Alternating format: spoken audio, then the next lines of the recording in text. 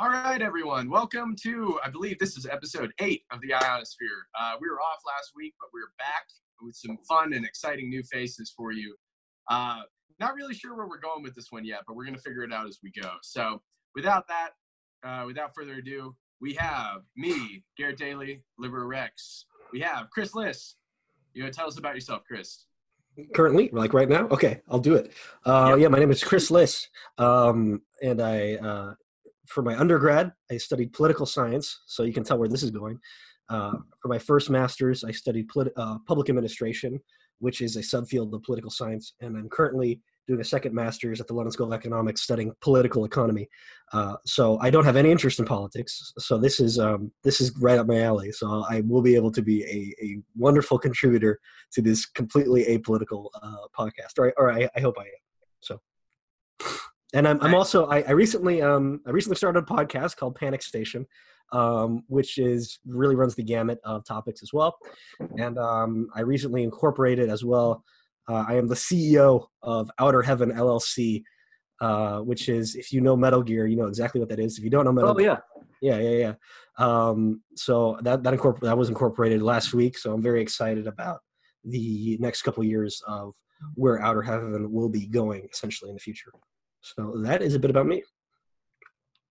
Oh yeah. Do you want to mention your book?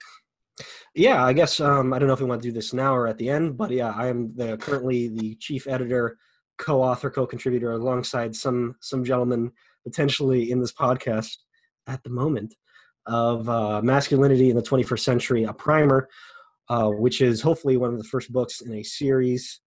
We're going to kind of go from the primer book to intermediate masculine theory to advanced masculine theory, then maybe like some special topics. So ideally, kind of every 3 months or so, roll out a book that kind of gets more and more, not only in terms of self-improvement, self-development, but some of the kind of threats, emerging threats or problems that I think men are facing in 2019. So yeah, I'll plug it now, and I'll probably plug it throughout the show. If I don't have anything else to say, I'll just plug the book. Cool. All right, that works. Next up, we have Jordan Casstles. Hello. It's good to be back after the last time I was here and you melted my brain. Hello, lovely people of the interweb. I'm Jordan Casstles, at jcasstles on Twitter. I'm the author of the upcoming book, The Competent Man and the Last Messiah, and other essays. Classicist, and beyond that, a bit of everything. Deep generalist is the usual word instead of annoying know-it-all on the back of the bar. So yeah, that works. It's good to be here. And last but not least, we have Fury. Yo, what's up, guys? My real name actually is in my Twitter handle. It's Jeffrey. And if you've seen like the movie, the World War II movie Fury, Brad Pitt plays in it. Like he has this like signature haircut that's like a undercut, and then the top is long, you know. I used to have that haircut in 2015, and one of my best friends, he's not on Twitter or anything, he always calls me that. And then yeah, my Twitter handle started to grow, and it just became like a shtick, you know. And usually if you know me in my personal life or sometimes see me go all out on my threads, I have like serious rage issues, I think, but I channelize it. So, and for the rest, my bio says everything. I'm an engineer, triathlete. I love to cut shit down, you know, like that's true, straight up. I'm really into that Japanese culture, like Zen, Bushido, recently, and I picked up, what's the book? Goren no Sho, Book of Five Rings, the only book written by Miyamoto Musashi. Yeah, that's my favorite book. Now I'm working through Hagakure. You all should read that. Finally, I have 3 things, like, like shameless self-promotion. I have like an Instagram. I post all my like legendary shit there. I have a mail list now for like, I really get tired of like writing threads, and it's so headache inducing. So I'll just like focus my quality work in my mail list and send it out like every week or maybe every month or something, quality only. And plus finally I have a book coming up, how I went from 0 kilometers to almost dying in 42 kilometers the first time, and like breezing through my second marathon and like with less than a month of training. Wow. Yeah. That's impressive. How far is what's 42 kilometers in miles? Do you know off the top of your head? 26.2 miles. Oh, nice. Okay, so that is marathon length. Nice. Shit. So the first thing that jumps out, what kind of engineering do you do? I'm a civil engineer by trade, and like we have like 8 masters. It's like with water and ground, and I focused on structural engineering, which is basically like a construction work. So we focus on the construction and the structural design of bridges, buildings, sluices, dikes, basically anything that's man-made, that's not a ship, is like created by teams of us. Nice. Okay, that's pretty cool. Yeah. So is there any connection? Have you yet found a way to connect like the Book of the Five Rings to your work? You mean engineering and the Book of Five Rings? Yeah, there's got to be some crossover somehow, right? Like what one of my friends on Twitter, he's like an anon. He says not a lot of people on Twitter or even real life are lateral thinkers. There's this thing called lateral thinking, which means basically you are able to connect things quite easily. The Book of Five Rings is basically, if you like really get through like the, how do you say, the philosophical musings of Musashi, but really to the core of it, it's like basically he's giving you tips how to connect anything with anything, basically. So it's like a toolkit you unleash on 2 things, like 2 elements. So this would be like engineering and like cutting things down, or like class system. He has like what comes up in the top of my mind right now is like he categorizes, Musashi categorizes people in 4 or 5 categories, and one of them is a builder, and he goes on really pretty in depth for like 2-3 paragraphs in this chapter about how a builder goes through life. And that paragraph right there, he was basically describing an engineer. It's like in chapter 1, I think, or something. I mean, yeah, that sounds similar to the Jungian. I don't know. Is it Jung? Pronounced Jung, right? The Jungian, I think. yes. Yeah. Jungian Technically it's archetypes, Jung, right? But Yeah. Yeah, I mean, it sounds similar to that. And what was that book? There was a book that came out a while ago about there's essentially 4 kind of masculine archetypes. Like there's the wizard, King, there's the warrior, magician. yeah, that's it. So something similar to that. Yeah, good pickup. Because that's one of the books that's in my Amazon cart perpetually.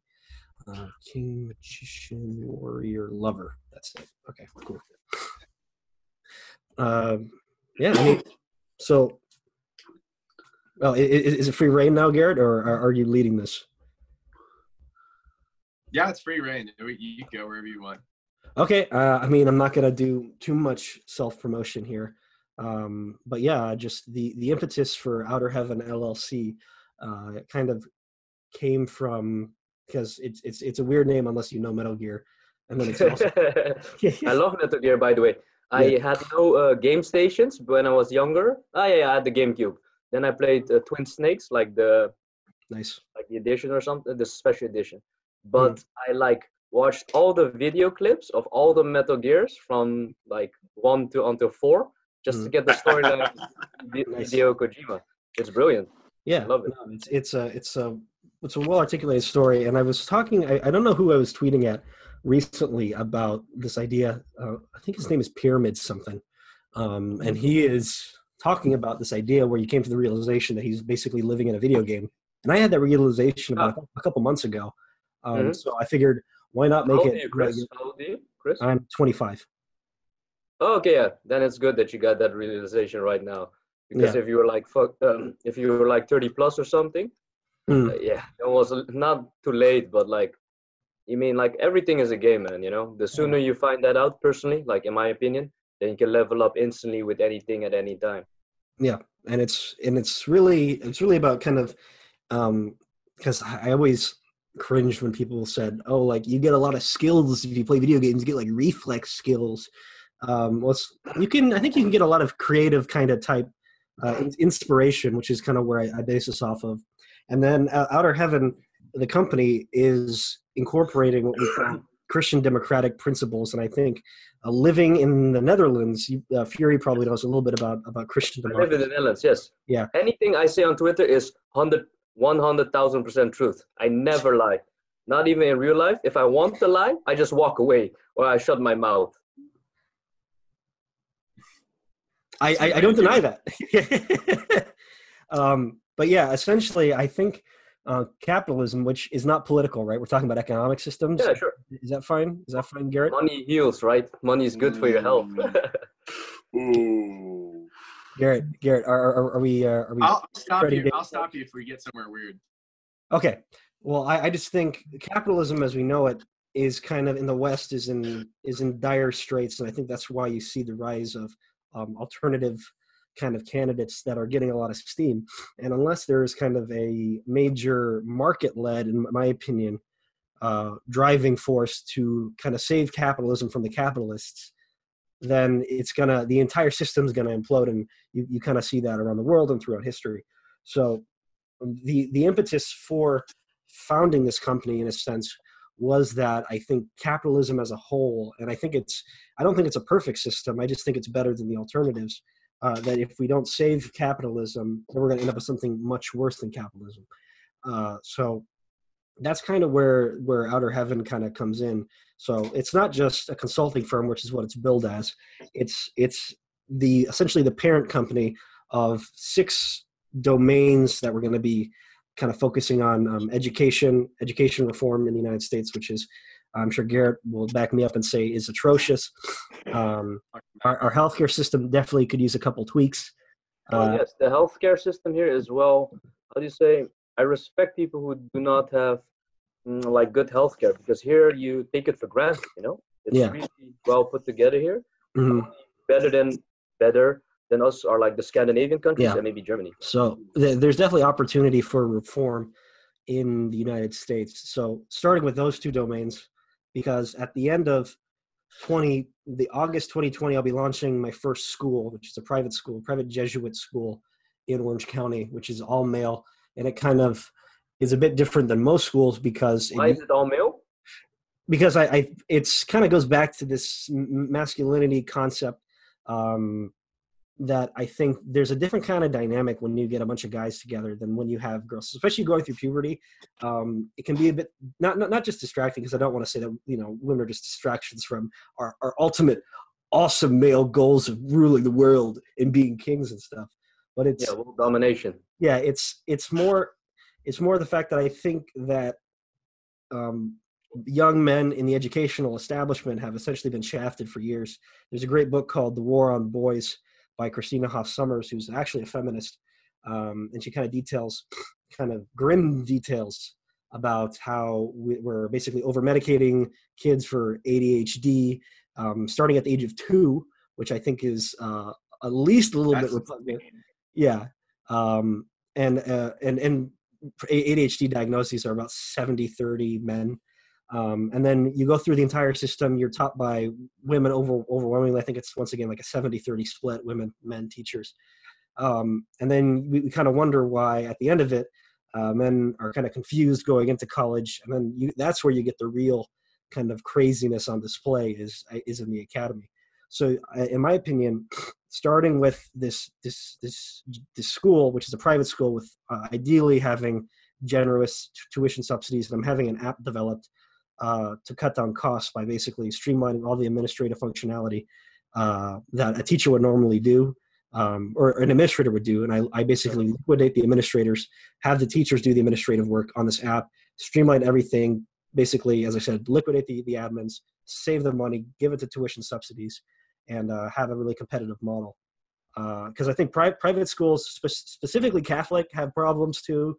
As someone who went to Catholic undergrad, there's no reason a social justice. Chris, now I understand a little bit. Like, this is related to the Outer Heaven LLC, right?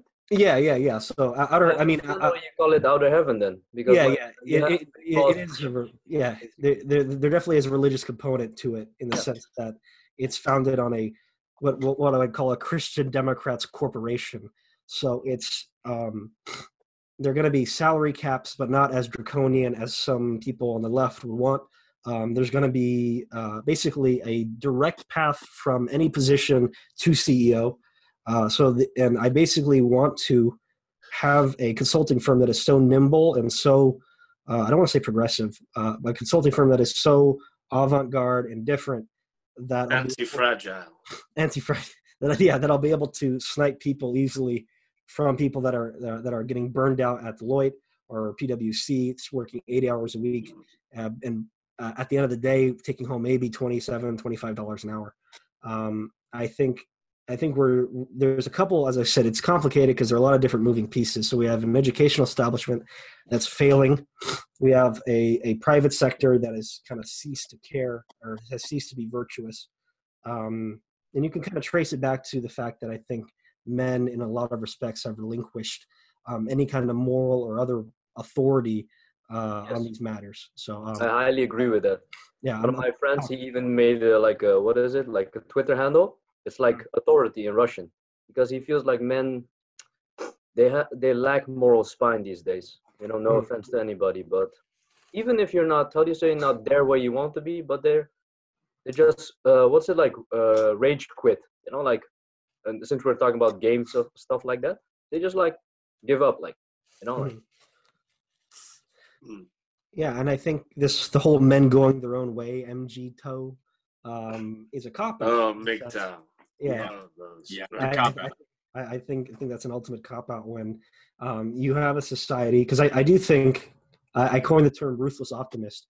I'm a ruthless optimist in where I think things are going, despite how things look at a given period in time. I think if you expand your time horizons, things get a lot more positive. So if you just decide to up and go and leave society because you're not getting laid as much as you'd like, then you're doing yourself a disservice, and you're doing the society that kind of spent thousands of years getting to that point that you would be so comfortable in abandoning it. You're doing that a disservice as well. And I think the whole concept of duty has completely gone out the window in recent years. Like there is no, like obligations are now burdens, they're not like, instead of saying, oh, like I have to give something back, we think we just shirk these responsibilities. And I think it's tragic. But I'm still a ruthless optimist at the end of the day. Just to clarify, in case I get too black-pilled for your audience. So the problem that I find, I don't like as much. Okay, so the way that I look at this, right, we have the rise over the last century of like a naive individualism, right? Where there's this impulse, and you can see this in the 60s, and you can see this in the 80s, and you can see this now, where there's the like pure individualism of, I'm going to do whatever the fuck I want. I'm going to reject any kind of imposed authority or imposed obligations. And there's some respect that I agree with that. I don't like the notion of duty, but I do like the notion of responsibility, right? So not as in, this is what someone is obligating you to do, but this is what you have to do if you want the world to survive, right? So in a sense, I guess where I would see that is that we need to get to the point where we see the responsibility as arising from within the individual as opposed to being imposed, because it's that imposition of whether or not that's the case is, the external authority. This seems to be the age where external authority dies. If you look at the way that we respect like the presidency or religion or social mores as a whole, it seems to be dying. It doesn't seem to work if we look outside ourselves through these sources of meaning. It seems like we have to look internally and find an individualism that reconciles with authority and the external world.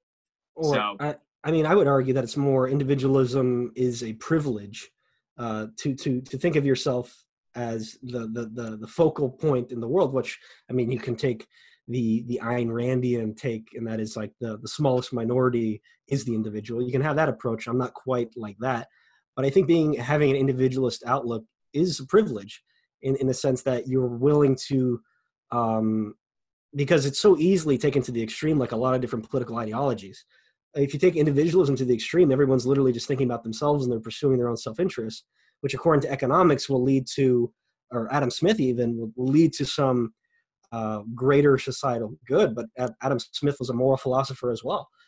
If you don't have if you don't inculcate people virtue, when they're taking on hyper-individualism, then you shouldn't be surprised when we end up with kind of a society in the state that it is right now. So I definitely see where you're coming from, and maybe duties and responsibilities. Maybe it's a semantic thing in my mind. But yeah, there are some not necessarily limitations to individualism, but some reconciling, as you said, some kind of reconciling what an individual ought to do with all this freedom. And that's, I think, where libertarianism, not to get too political, in the U.S. gets kind of caught up, is we have all this freedom because we're Americans. Now what do we do? And it gets pretty degenerate pretty quickly, unfortunately. So that's I think that's a symptomatic effect of a relinquishment of talking about culture in a meaningful way, talking about values or virtue in a meaningful way. Personally, once again, not tirade. Jordan, yeah, you've been awfully quiet here. Yeah, I'm not entirely sure if we're completely moving into the part where external authority kind of dies. What I've kind of noted is that we're certainly moving towards individualism, but what I would say is that people gravitate towards other people who encourage that individualism, and in turn they kind of revere that new authority. So if you look at guys like people don't like politicians nowadays because they've proven a number, or at least I'm going to, but like you mentioned the presidency, so but I'm just going to say that people don't trust that because there's that idea of, well, they don't care about me personally, that there is no connect there. Whereas there are people online, you go on Twitter and all of a sudden you see big names with like 10,000 followers, and they're like, they can pick you out and they can name you and they can say this person is interesting, and then you sort of revere that. And it's quite interesting to watch that dynamic, especially like, again, within the context of masculinity and the so I suppose the red pill set. You notice that tendency of, there are certain personalities that rise up, and so I'm not sure whether we've reached peak individualism yet. I think it's on the way, but we're not there yet, and I think that's going to take some time. Right, yeah, and it's in particular, it's peak individualism without virtue. Because you essentially, as an individual, you kind of want to keep seeking short-term gains or pleasures or whatever. So you go from really vile media consumption to pornography to drugs to alcohol, and you kind of keep riding the cycle. And you think at the end of the day that this is going to be like the accumulation of all this consumption. That's all it is just consuming. Just becoming a consuming individual will lead you to some kind of lasting happiness. I can speak for my own case that's definitely not the truth. Hence why, I had to deal with some personal demons myself in the past, and then kind of reconcile once again my place in the world, my strengths, and what I'm capable of. Fury had an interesting post in which it was like race, or no, it was race, ethnicity. What was it? Race, ethnicity, loyalty, and identity. Right? You had this like a 4-line post. It was like race, ethnicity, loyalty. Yeah, I'm sure. If Fury doesn't remember, I definitely remember. You can find it on my Twitter. I know. At Casstles. Plug. So, and it's, for me, it's coming to terms with who I am and where I am in the world. And I think the alpha beta dichotomy that you see in a lot of red pill circles is actually really misguided, because you're either this commanding king-like personality, or you're this supplicating, pathetic beta male.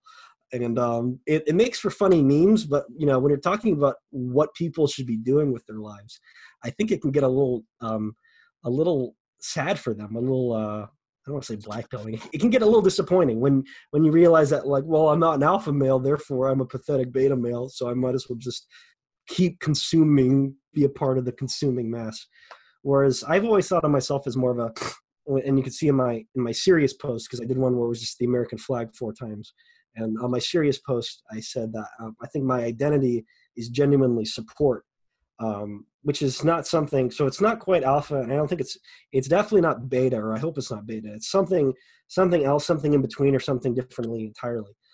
Where I genuinely, if you guys subscribe to Myers-Briggs or whatever, I think there's enough personality variations that we don't have to dichotomize everyone into alpha or beta. So I genuinely get my enthusiasm from seeing other people succeed. I know that's not like red pill safe, where it's like people are out to get you. People want to see you fail. That's interesting. Like I genuinely like uplifting others. Sorry, not to cut you off, but like uplifting other people is how I get my own whatever you want to call it, serotonin booster. No. I love how you describe that as support, because it ties into the whole gamification thing you're going with, like outer heaven, and so like it's almost like instead of alpha and beta, you're going like the support class. Yeah. Life, which is now I think that's probably a more interesting metaphor to go with than just red pill and blue pill.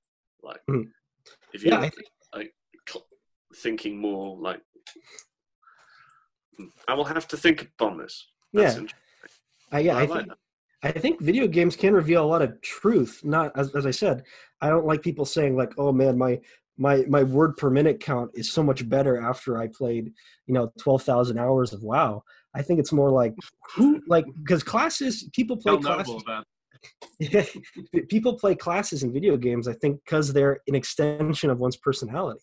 I think, and as someone who's played consistently, I'm always playing support, I'm always playing medic, and then kind of thinking about that is like, maybe that's like it's a truth in some ways, because I don't want to, as I say my life is a video game. But if you're consistently doing things to support a team, to support a cause, something greater than yourself, and that is where you can see yourself succeeding, then I don't think we should be so quick to say that, oh, you're either alpha, you're a frontline warrior charger, or you're beta, you are a meat bag, you're cannon fodder.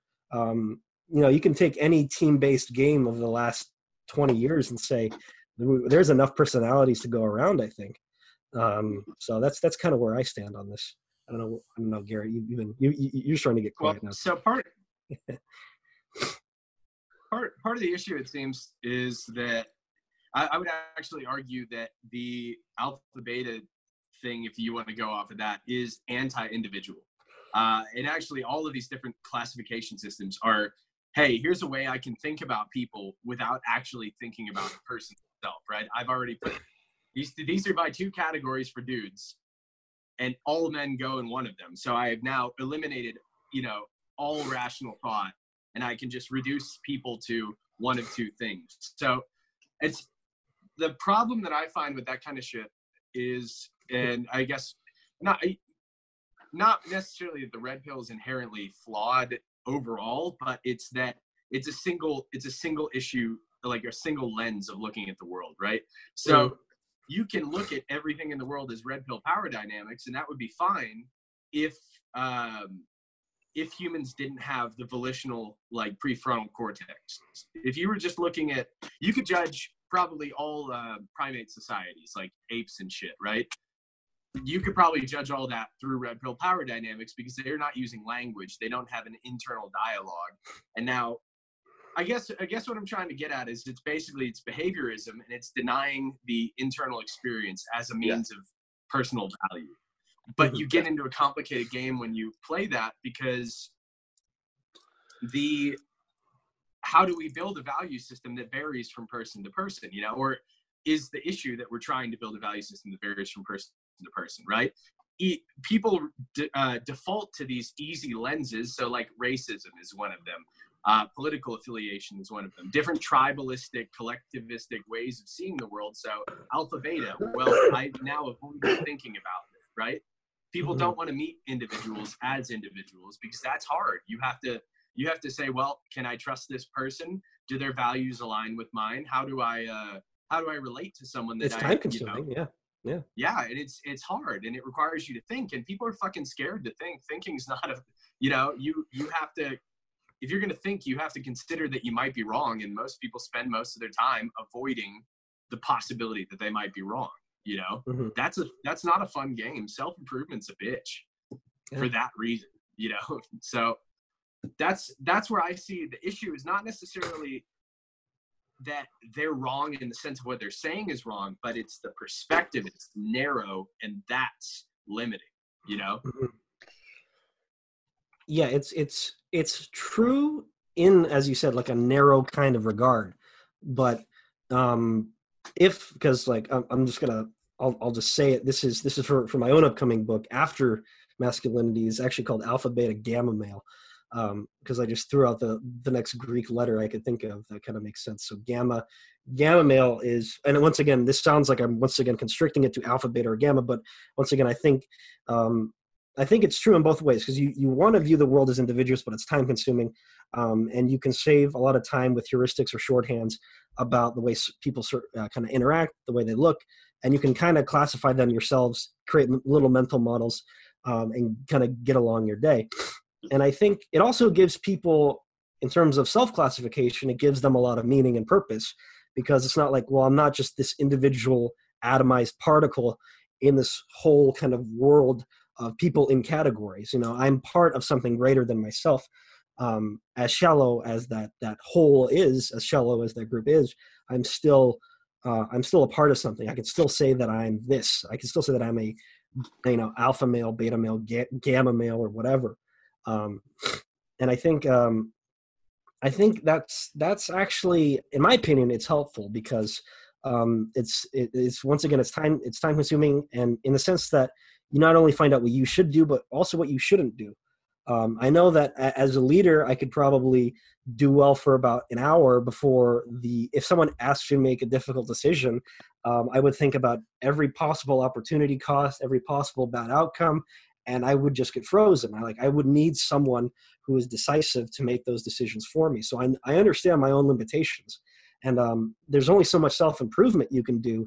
But I know at the end of the day, I would much rather have, let's say, some stereotypical alpha Chad male be the one making the decisions. And I don't know if you've ever met such a personality, but they seem to not kind of get bogged down in all these alternate realities, alternate scenarios in the same way that I am, or that I get. So, and just as a quick side note, I think followership is actually much more interesting than leadership. There are, I can do a quick Amazon search on how many books there are on leadership written by people that have no skin in the game, that have no experience being leaders in big organizations.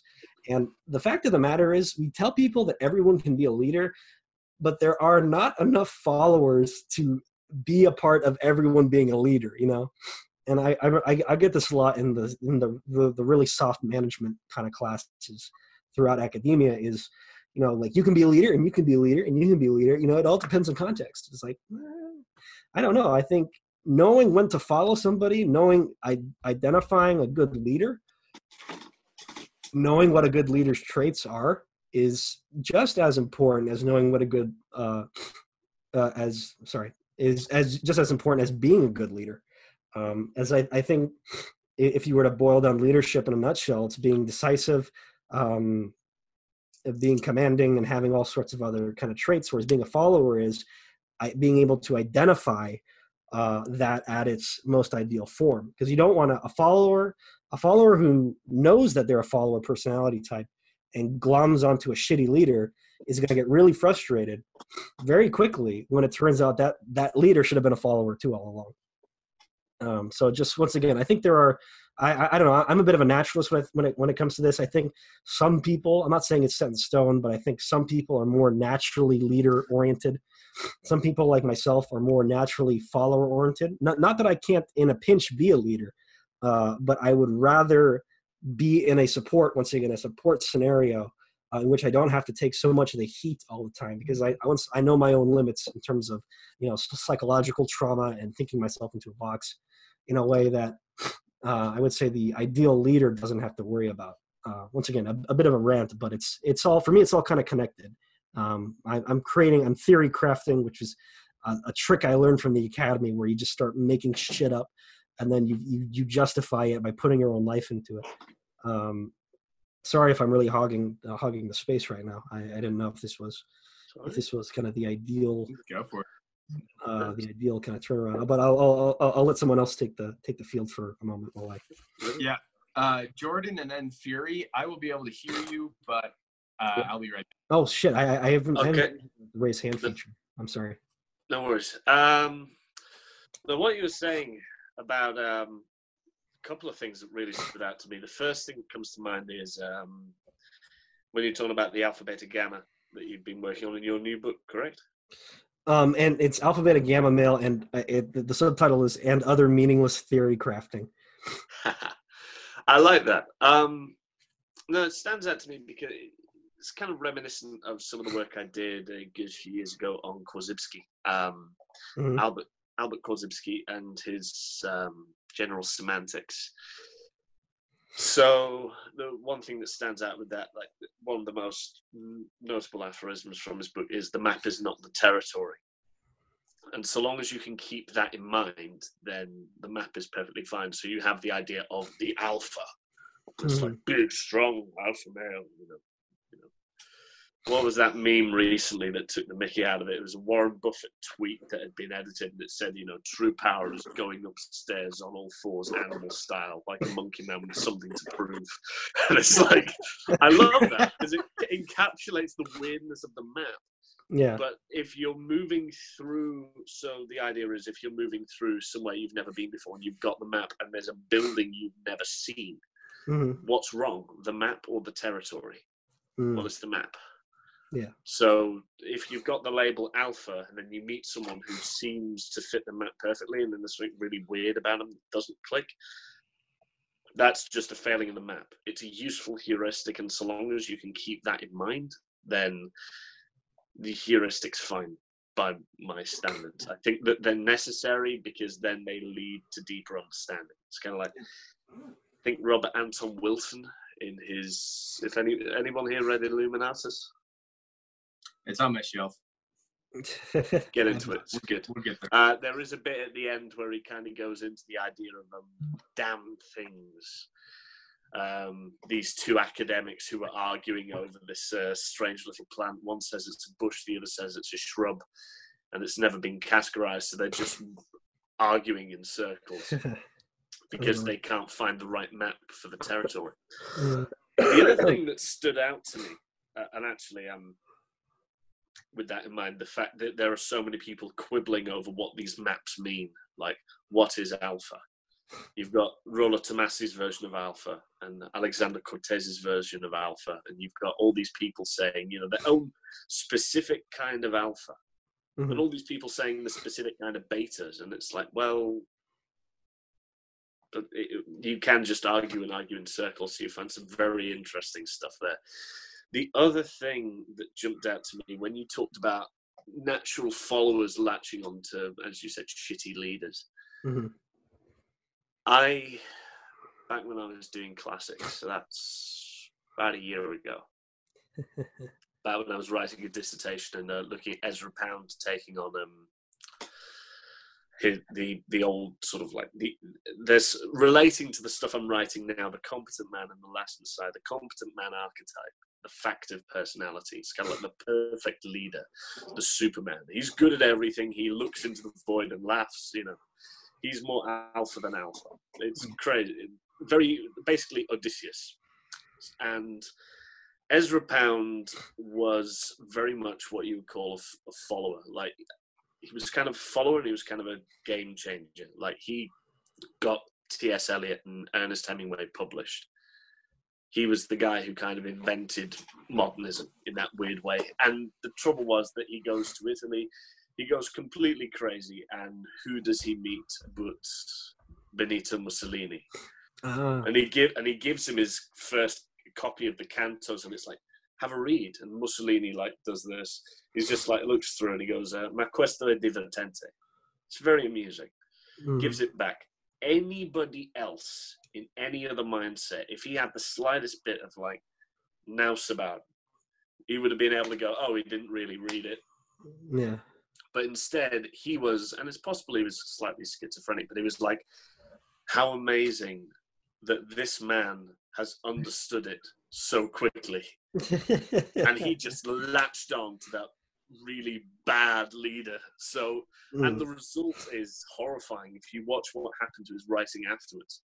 Yeah. And you can see it in the cantos and you can see it, but it's like, if you get an intelligent follower with a bad leader, yeah, that's worse than just a bad leader with some power behind him. Like, if you are a malicious actor and you can get intelligent people under you to not just take your message and spread it, but augment it, yeah, that's dangerous. And then compare that with people who can take fantastic leaders who take intelligent people. And it's kind of like, look at bards, look at the bardic tradition, look at the kind of way story myths, like most of the myths we have are built around hero cults of real people. You can go to the graves of some Greek heroes, or so they claim to be, and it's like their followers elevated them.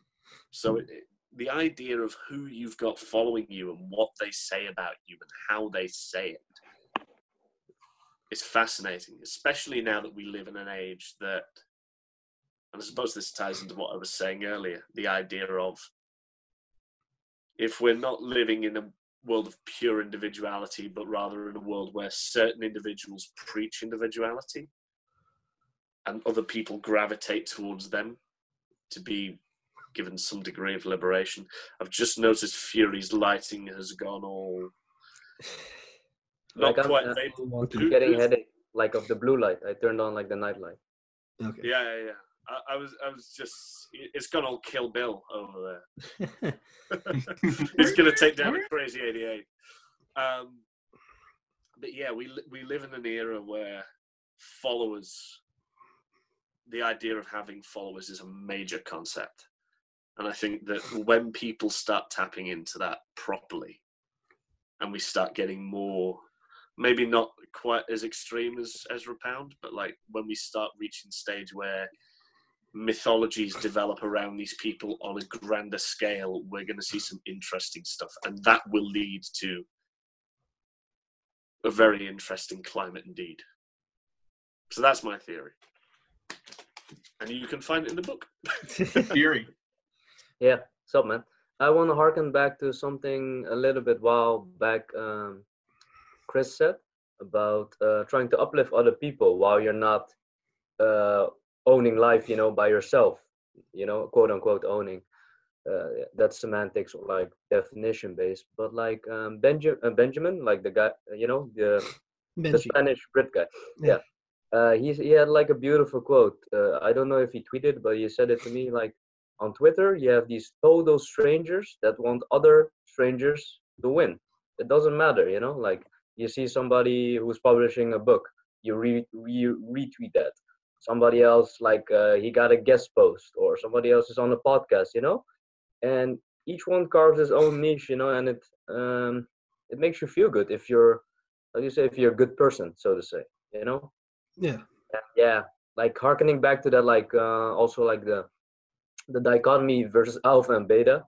Myself, like included, I fall for the trap, like. It's like like a catch-all phrase. It's really easy. Like French, what is it? Like a passe-partout. Like a key phrase you use on anything. Like that guy is overweight, beta. That guy has 0% fat, alpha. Just to like, it's like horoscopes.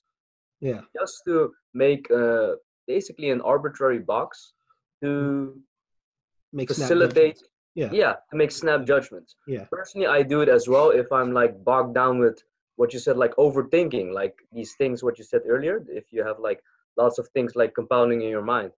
I used to have that as well. And then you overthink and then you don't take, like actionable advice and you do not execute, and you get stuck. in life, and then you're looking at a mirror for like months on end, trying to find life into like in your self-reflection or something. And that's why I do those like quick judgment things, just to like get it out of my system. Like let's say weightlifting is good.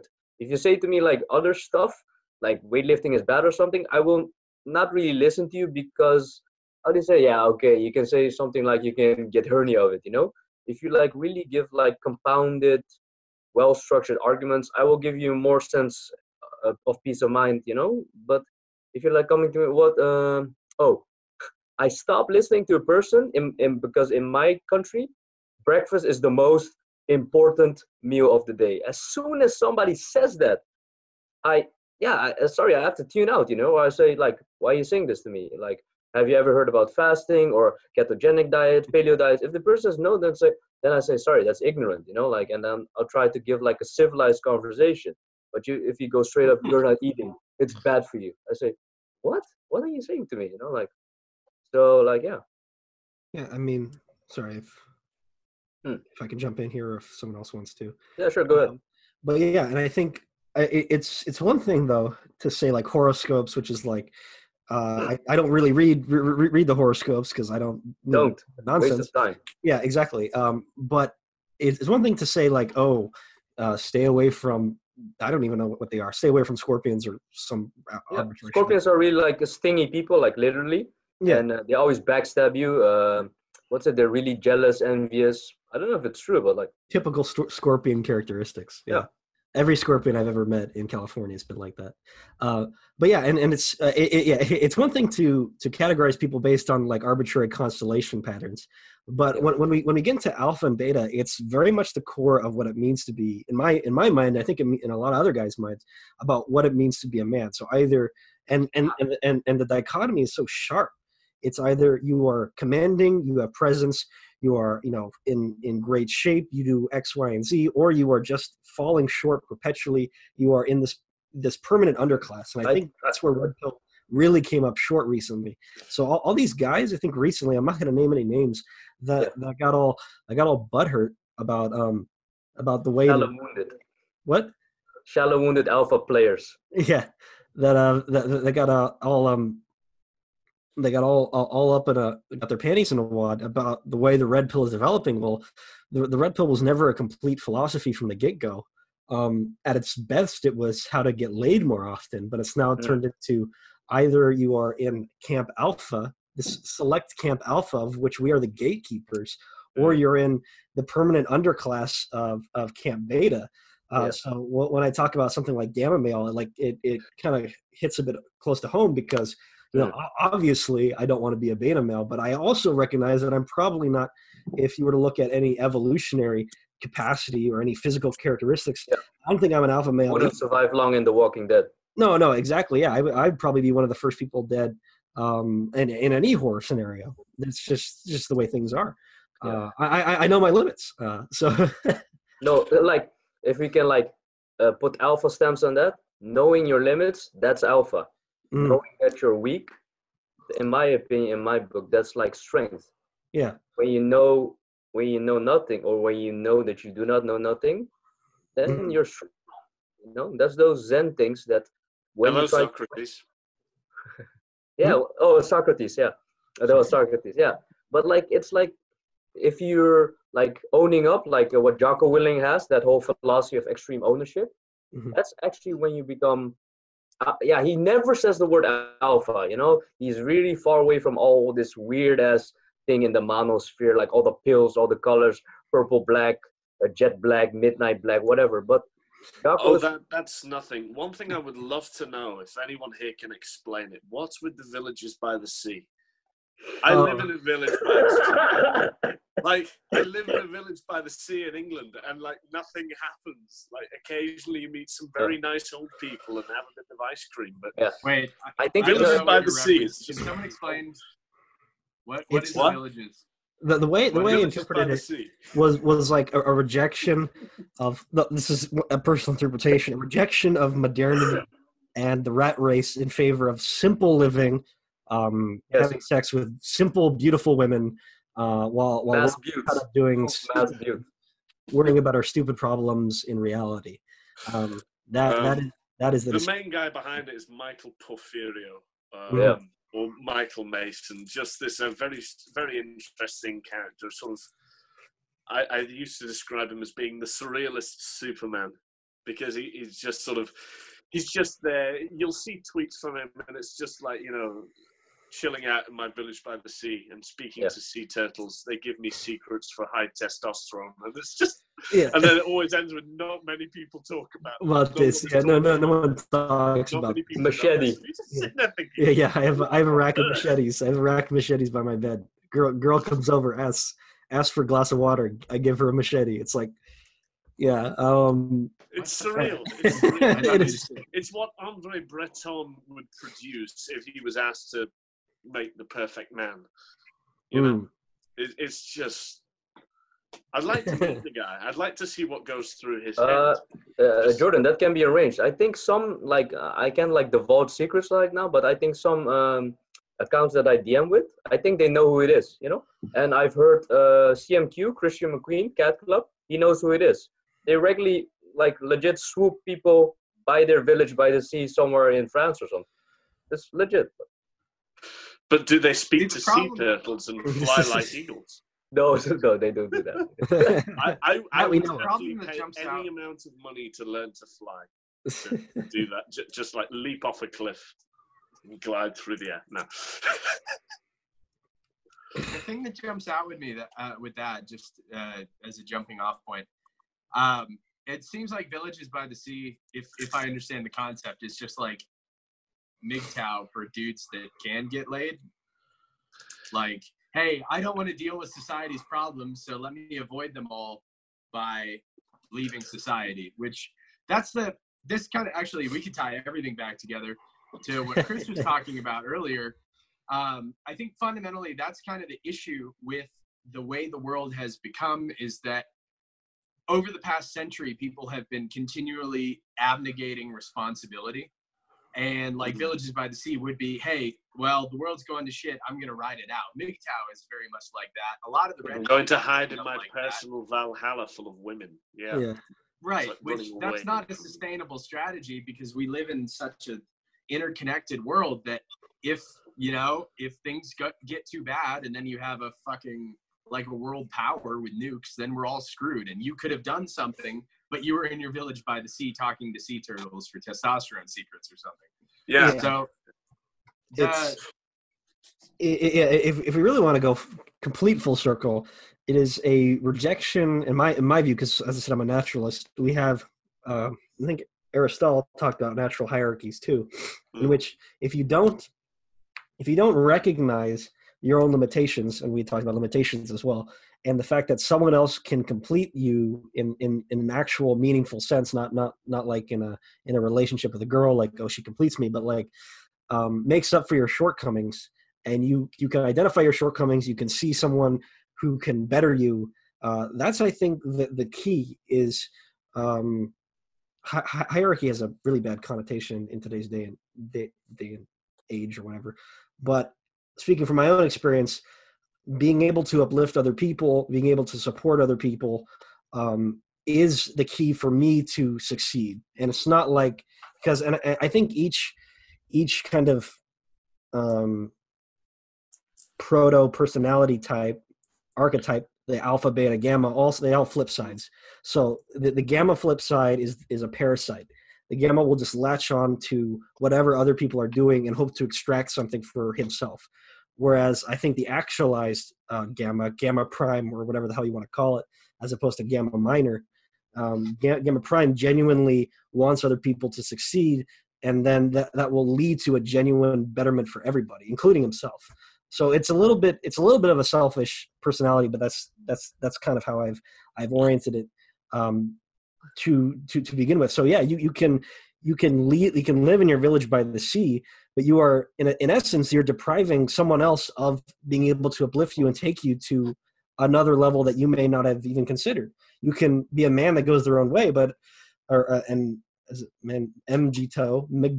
you can be a MGTOW, but once again, you are potentially depriving somebody of your abilities to genuinely lead to some kind of betterment.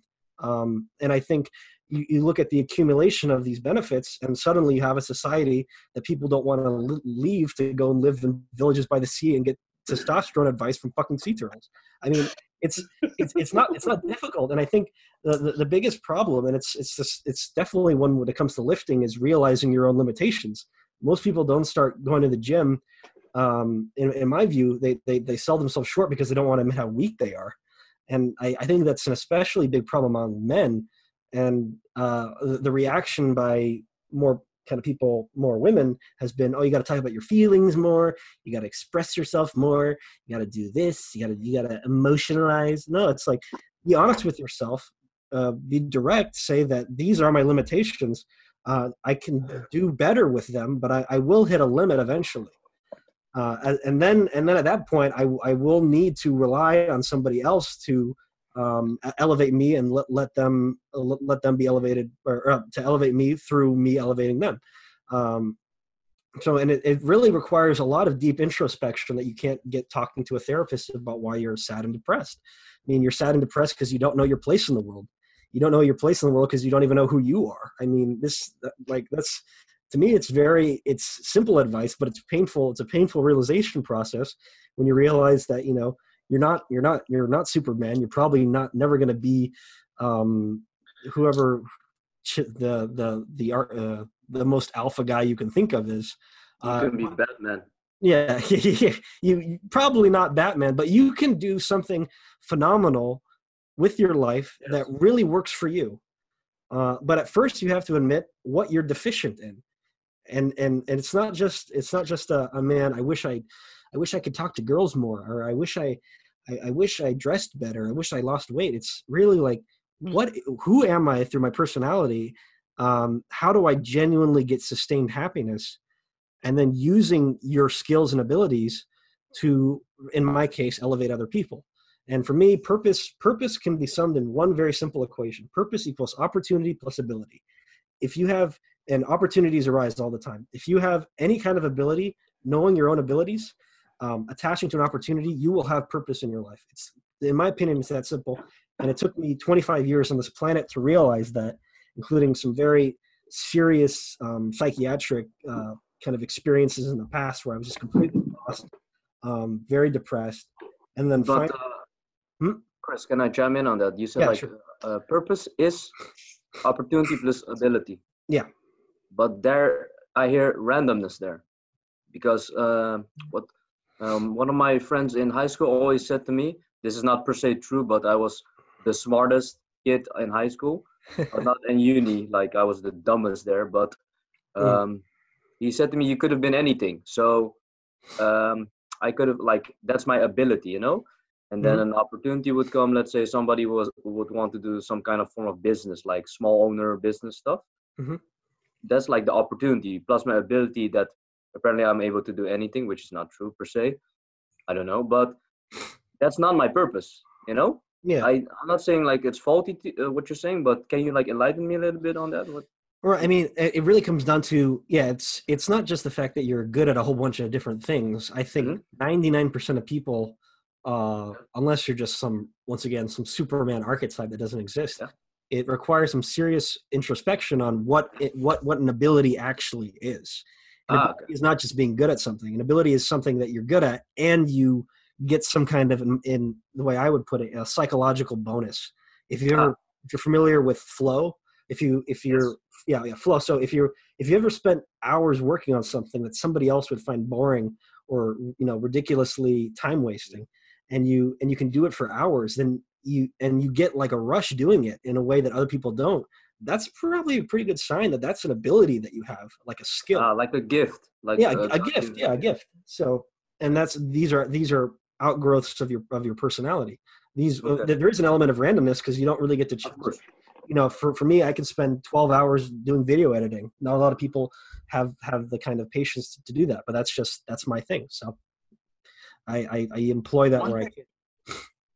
One thing I would add to purpose, though, I think opportunity and ability, but there has to be a deep need before it becomes purposeful. There's for example, I love playing guitar. I can do that for hours, right? I could, Mm-hmm. if I wanted to, I could probably go join a band or something, right? But Mm-hmm. whereas my purpose isn't guitar, even though I have the ability and the opportunity, right?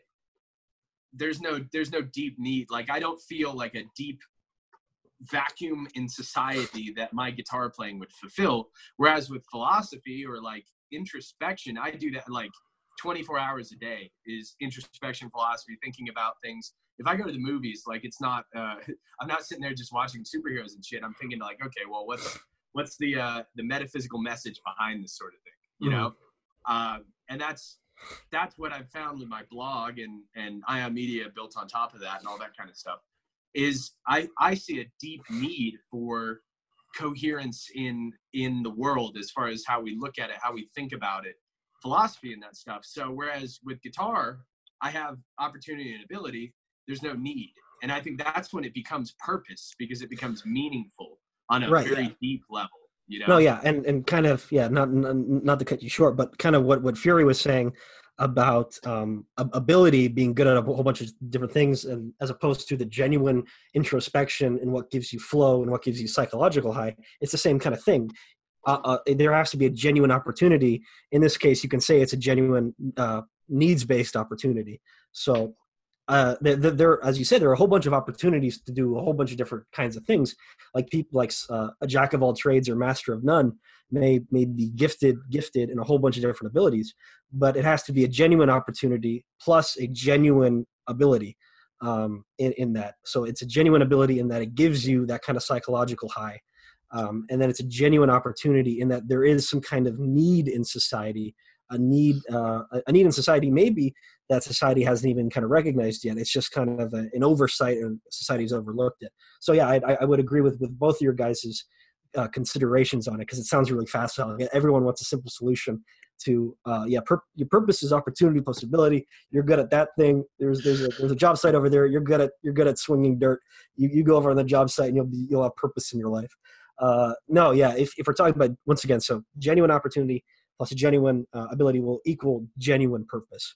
And that is an important distinction. But I don't think it changes the core message, in that a lot of people overcomplicate what their life's purpose is as they scream out to the heavens about what they're on this planet to do.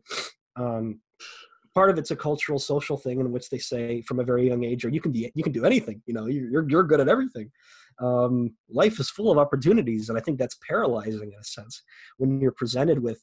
When you're told from a very young age that you're good at all these different things despite never really being challenged, and then entering a world in which you're against people that have been specializing and are better at you in a lot of different respects, you shouldn't be surprised when you get overwhelmed, not only with your potential choices to make, but the fact that your competition is going to be out to get you, and they're playing to win. So I don't know if I can make another full circle here. I'm not sure I agree with that entirely. Oh, go for it. Yeah, you have the floor. No, there's the old famous saying, isn't it? You know, jack of all trades, master of none. Yeah. I've always stood by the second line of that, which is better often than the master of one. It's like I've never been somebody. I've always agreed with the idea of specialization. The trouble is that if you take the idea of just, okay, I do this one thing and I do it really well and this is my life's purpose, then a generalist is going to dance rings around you. Because let's say you're a fantastic, I don't know, like, let's say you're a fantastic engineer, taking what Fury was saying earlier, and you're a brilliant engineer. And let's say I am not, by the way. No. Note to self: never walk on a bridge in the Netherlands. No. They do. If he stopped going out and taking on the Yakuza every night, he would be the world's greatest engineer. So, you know, give the guy some credit. But that's the point. Like, the thing that drives me nuts is when you find these guys and they build their lives around their speciality, and whereas I sort of found I'm not entirely sure whether I've completely found my purpose or anything quite so highfalutin, but I just decided that I wanted to be pretty damn good at everything, and if anything came up that really resonated, then I would take that further. But so classics, definitely. I can tackle classics well. I can tackle literature. Mm. But at the same time, I think that you shouldn't just seek a flow state. You should be challenging yourself for new things. You should always be going out of your comfort zone. Like let's say you're really, really good with literature. Okay. Also try martial arts and maybe some painting, because if you just have one outlet for that flow state, then you will stagnate in the end. I think that the future definitely belongs to the generalists. I think the future belongs to people who can not just find their purpose, but find the purposes that they have, mm-hmm. and then synthesize them together. Yeah, to create something, because what we need more than ever is something new, something built from many different areas. There's for a good example of this, in my opinion, Frank Lloyd Wright, who's widely considered to be the world's greatest architect. And if you disagree, then go fuck yourself. Frank Lloyd Wright, not only did he do like architecture, he wouldn't just build the buildings. Like he studied geometry and would build, there's one house I believe is called Kentuck Knob in Pennsylvania, where the entire house is built around hexagons, right? So you have the structure of the building is built around these big skylights on the balcony, right? So there's a hexagon here, and the outside lines of the house trace those hexagons down.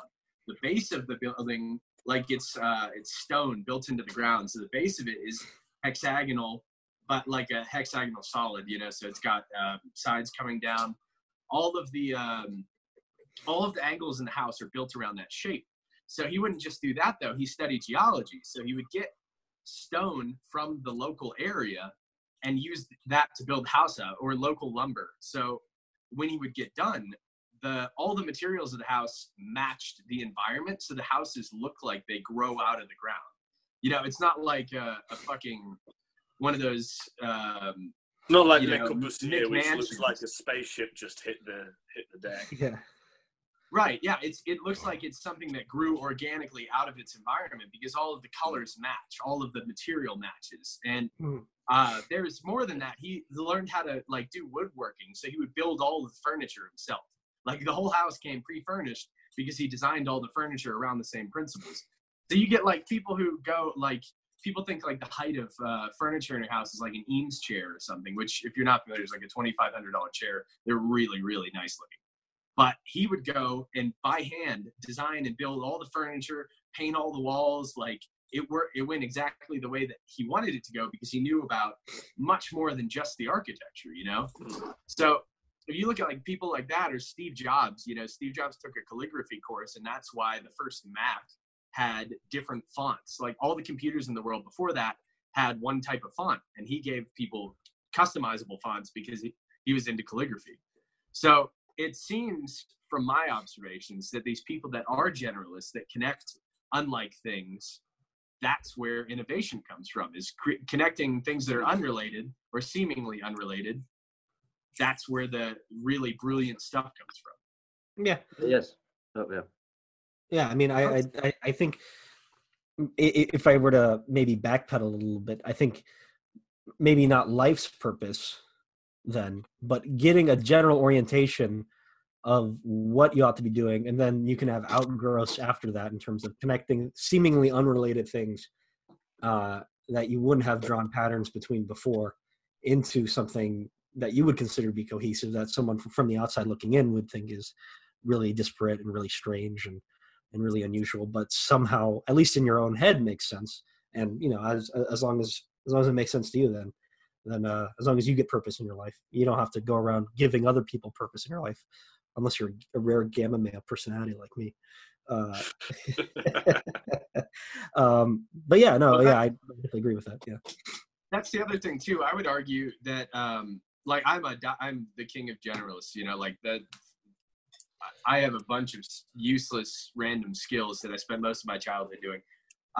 So I would argue too that this is something I've talked about with Jason Snyder, who you may know as Cognizor on Twitter. But one of the issues that we run into, and I think the red pill suffers from this in some extent, is even if I can come up with, if I could perfectly convey my philosophy of my life and everything, we're going to be fundamentally limited by my personality and how that impacts what I'm creating, right? So if you're if you're going with the gamma idea, right, if that's a fundamentally different personality type, then if I try to apply my system, which would be coherent as it pertains to me, to you, who would have a different system, then we run into issues. So I am a generalist, so I'm going to base everything around generalism and connecting weird dots to other weird things. But I guess the thing is that we need both generalists, we need specialists, we need a variety of different types of people, and we need a system really that works in such a way that one person isn't glorified and the other isn't alienated. Yeah. While still pushing them to be their best. That's the trick. You want a better map for the territory. Yeah, exactly. Yeah, we need a meta system. You know, we need something that can juggle instead of just saying, well, okay, here's the alpha dude. Like, in most cases, the most alpha dude in the room is not going to be, well, let me be more specific with that. The specific alpha archetype is not always going to be the best person at all times, because increased testosterone, increased conflict, potentially not necessary for more cooperative situations. I'll probably get a lot of shit about that. But there's a reason why every single person on the planet isn't alpha. It's because we need more than just that. You know, we need a balanced team. Which is why it's not just alpha, beta, gamma. I'm just throwing out my personal. I wasn't. No, dude, they're like 26 Greek letters. Yeah, exactly. Yeah. I mean, but I don't think anyone wants to be the omega male. Oh, I do. No, isn't the omega male the one that survives the end of the world and then has to fight off the vampires? That was a lousy joke. I'm sorry. Oh. I think, the Omega Man, or I Am Legend. Shit. Okay. I love that book. Yeah. Sorry. Fell a little flat there. It's because we're illiterate. We're illiterate idiots. Jordan's a scholar of fine 70s movies. Yeah. So, I mean, yeah, and as you were saying, just to go back to really briefly, I think my natural personality type is diplomat.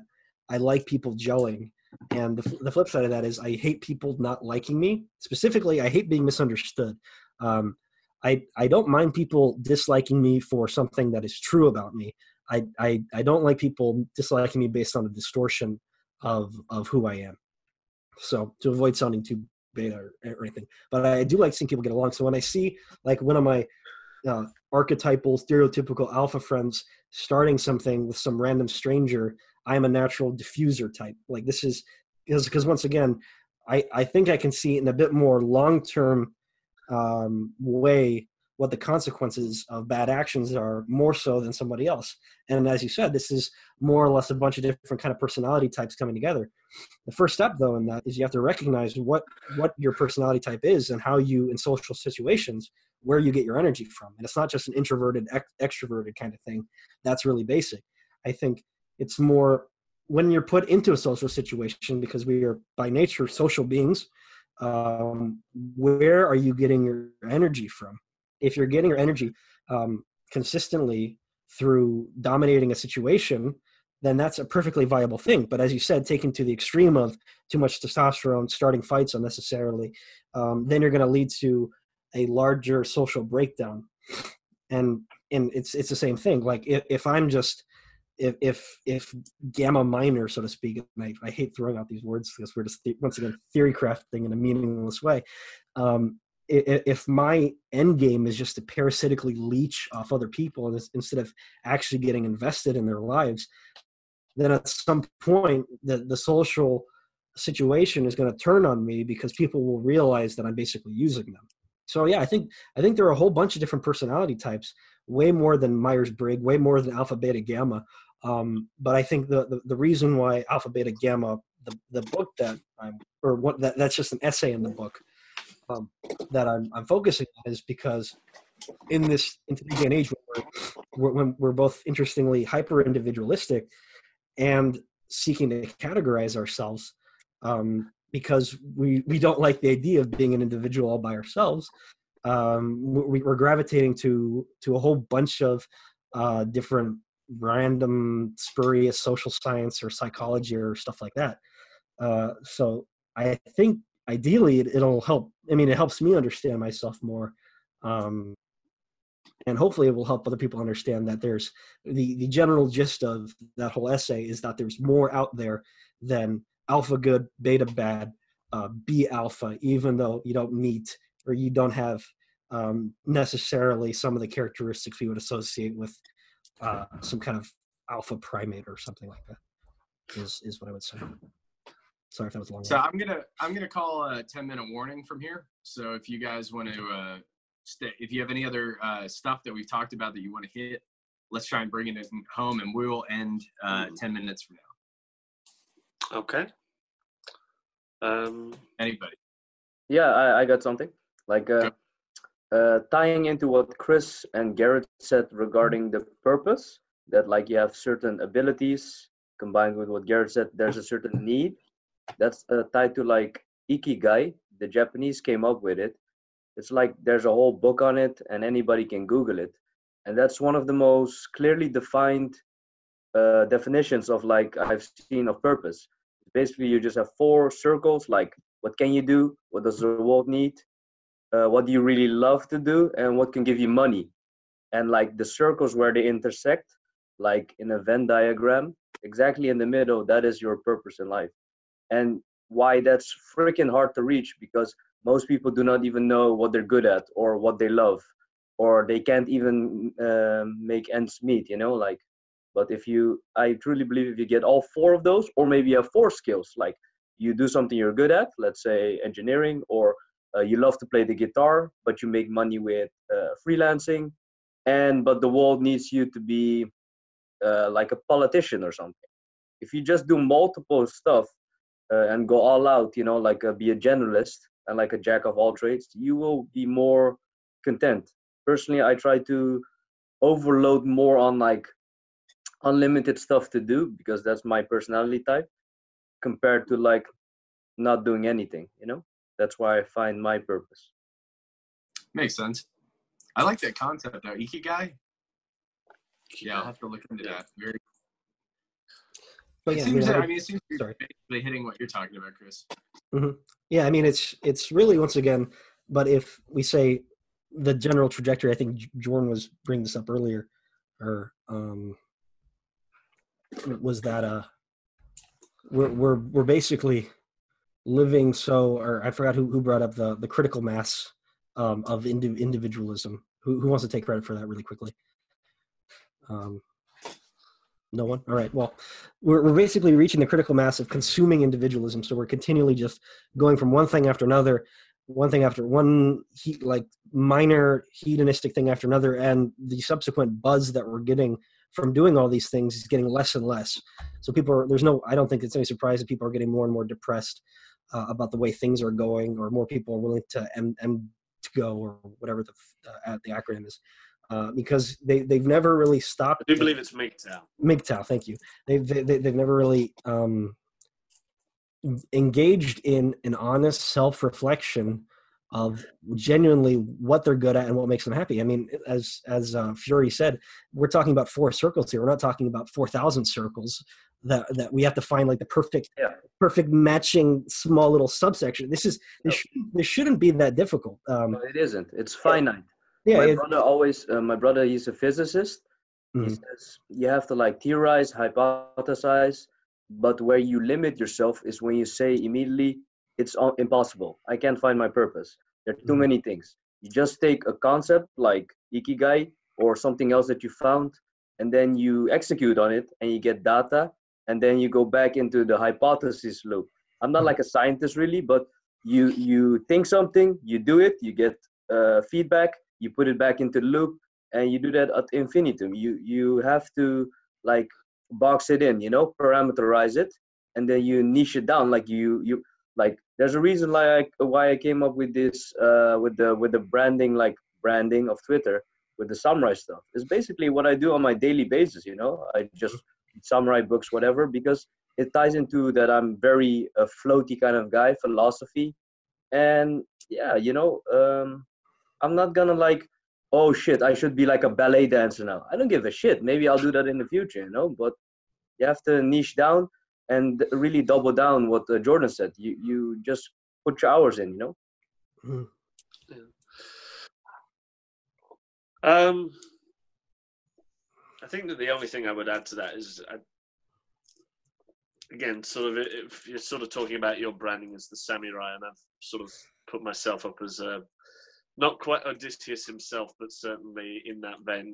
I think that there's something to be said for, in the work I'm writing at the minute, the idea of a meta archetype, like that, which sort of, once you understand archetypes and the way you exist, and they exist within you, I think that there is a stage where you stop looking at the masks you wear and start looking at the routines you use them in. Mm. And I think that does come up in the text, but that's a complete story for another day.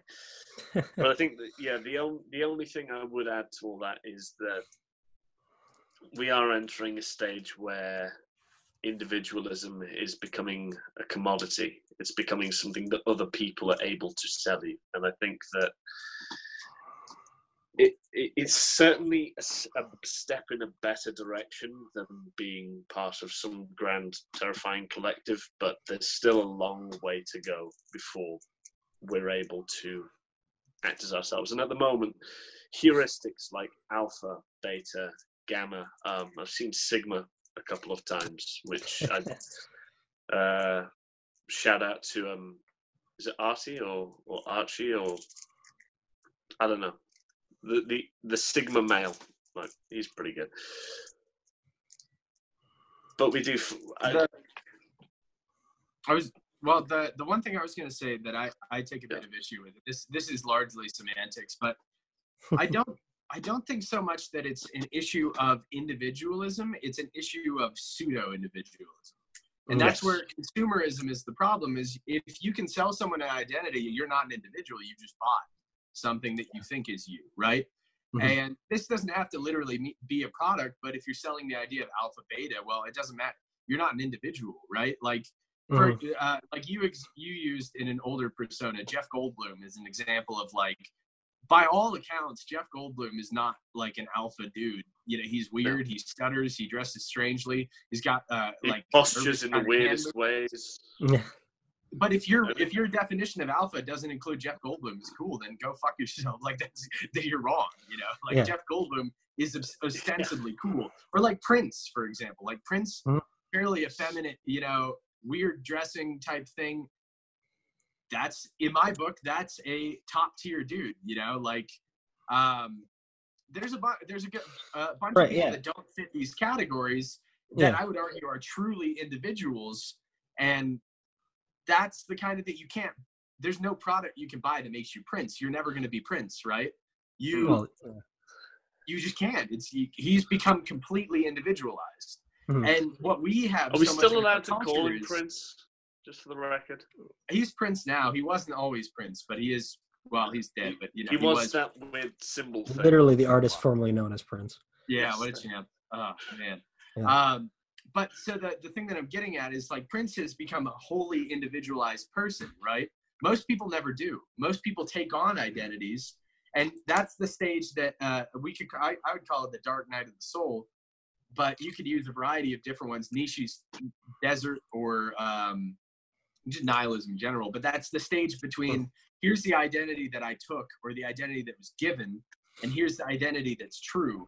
And we as a culture are here, and we're seeing this. Some people are already in the desert or know about it, but this is falling apart because it's not true. We know instinctively it's not true, and that's why people are so depressed and miserable. And we have to get through the desert, which is horrifying. It's the self-reflection, like you talked about. that miserable experience of thinking, well, who am I? Where do I get my meaning from? And on the other end of that, like is Carl Jung called it individuation, this whole process, right? But that's really what it is we have to become wholly individuals. And at that point, no one can sell you anything because you know who you are. You know, you're not worried about being alpha or beta because you're fucking Jeff Goldblum. You know, like you don't, or you David Bowie. David Bowie's another great example of like. David Bowie is an interesting one because he went through like 50 different personalities. Yeah, he had schizophrenia or had some minor issues with schizophrenia as well. But I mean, I think we're talking that was only exacerbated by what was it? Something else. Lots of cocaine, probably. Yeah, but I mean, I think if we. And a couple different things to unpack there really quickly because I know I think we're past the 10-minute warning, but once again, it's if you're gonna have a discussion about things like alpha or beta, it's important to know what exactly you're talking about. Is alpha just the accumulation of a bunch of physical traits, or is it an intangible something desirable? So is Jeff Goldblum Jeff Goldblum alpha because he's tall and good looking and because he does X, Y, and Z, or is it because there's something about Jeff Goldblum that reeks genuine individualism, which is now the new criterion. The new criterion is now genuine individualism. In which case, anyone can be alpha. Maybe that kind of makes it meaningless. If everyone can be alpha, then there's no. See, what I'm saying is it goes beyond the concept of alpha. Jeff Goldblum is not alpha in the sense that he's not like The Rock, for example, right? But he's still at a vastly superior level to the average person. So, like, I guess my argument is that if the alpha beta dichotomy excludes someone as Jeff Goldblum as not being like a fucking cool guy, then I take issue with the category. And as far as I understand it, the most alpha dude in the room is going to be like The Rock or Vin Diesel Vin Diesel's kind of short, so maybe not, but like someone like that, some massive muscle bound dude. And I guess that's like, if you look at The Art of Seduction by Robert Greene, he outlines at least 9 separate masculine seductive archetypes, So the notion that there's just like the Adonis Fabio guy, it denies certain other things that we have evidence. Once again, it's a shorthand. It's a shorthand of a shorthand. It's because we made alpha and beta as a shorthand, and then we say of that shorthand, if you look like Fabio, therefore you're alpha, and everybody else is not alpha. So it's literally the least amount of effort, the path of the least resistance, is now dominating or has dominated. I think it's changing now. Our entire conception of what it means to be. In this case, in alpha, or having some kind of substantive offering, whereas and the people bickering about whether or not red pill should include other elements besides just screwing around, literally, I think are going to be on the tail end of some really, really big philosophical discussions, because we recognize inherently that you can't just keep screwing around. At some point, you can screw every model in the world, but I would still think you would come up short in terms of some kind of meaning in your life. And it's that limitation, that acknowledgement of that limitation, which has kind of spawned an entirely new debate that maybe our entire archetypal framework is lacking. And we need to have, if not more archetypes, we need to have a really strong discussion about what it means to get, at the end of the day, what it means to be an individual and get purpose out of your life. Because society's not going to have that discussion. The market is just going to do what the market does and provide a good or service that will cater to our need at that time. In this case, people want to be an individual, so they will sell us things for us to feel like we're individuals. So we know that society's not going to have it. If we don't have it, then no one's really going to have it, in my opinion. Except maybe I think that's a good note to end on. Yeah. Jordan, if you got something, then that'll be it. And Fury, you can have one more thing too if you need to. That's my last statement. If you want to become a true individual, you need to go out to the sea and speak to the turtles. Yeah, that's the secret. That's the secret. Fury, you got anything else? My take on life's purpose, harkening back to what we said earlier.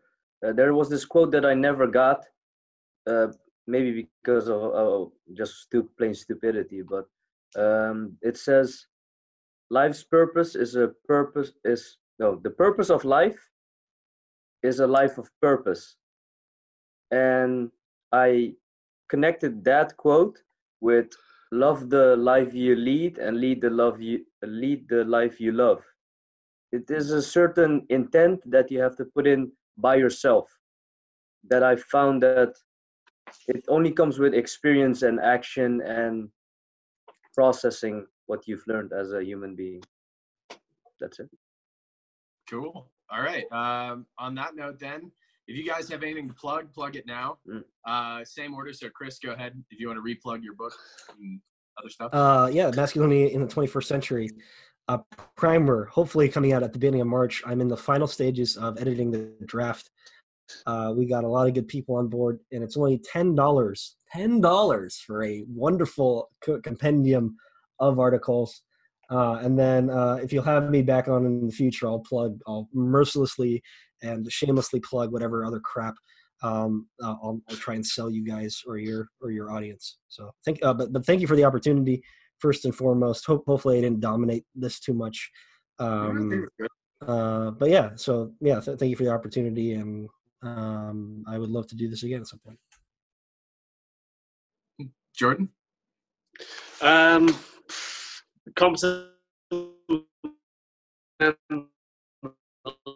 Last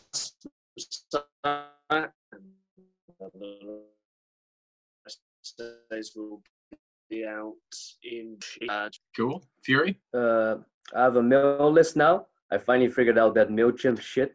It's freaking annoying as hell. I had to figure it out at work. I have an Instagram, which I will be using more as I'm going on vacation next week. Where I'm going, I'll keep a surprise for now. But it's far away. I had to take shots. So that's a hint. That's pretty far-ish. So that would be pretty epic.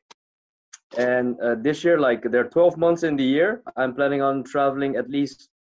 I try to travel once every month. So it would be 12 times a year, I think. I hope to do that.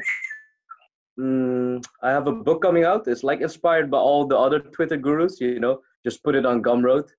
It's really gonna show people how you can go from, if you just try your best, you can overcome limitations you didn't thought you had. I don't even like running. It's stupid, it's boring. But now I'm a triathlete. I was afraid of the water. Now I'm gonna swim that. I'm gonna do a triathlon this year. It's my first. I call myself a triathlete because I'm more triathlete than other people. Yeah. And we wish you well, sir. Yeah, thanks, man. And finally, I'm going into e-commerce with Avtolitet. He has a shoe store, so I'm gonna connect with him on that. What is it? Figure models for him. Just you have a cool guy who wears the shoe, and there's a hot girl beside him. It has nothing to do with the product. I'm gonna do that, and yeah. Just oh wait. I have I do guest posts now. I have one coming up with Libra Rex. That's Hey! It will literally be out as soon as I stop recording this. So yeah. I really like awesome. it. Thanks. Yeah, it's good. I'm excited for that. Cool. And then for me, we have the 5 Pillars of the Ascendant Mind is out now. If you don't have that already, there should be a link probably in this video whenever I post it. I'm going to be doing a Master Self ebook. Just going to be the first year of Master Self. Or not an ebook, sorry. I'm doing the physical one. Fuck it. And that'll be out soon. And then hopefully I'm going to be starting Liber Rex at some point this year, but we'll see. So. Oh, yeah. I'm really excited for that book, man. It's going to be, oh, man, it's going to be a serious, I'm not publishing it unless I can get it leather bound. I'm not kidding. It's going to be fucking dead. But with that being said, thank you guys for joining us today. Thank you for watching. We will see you next time.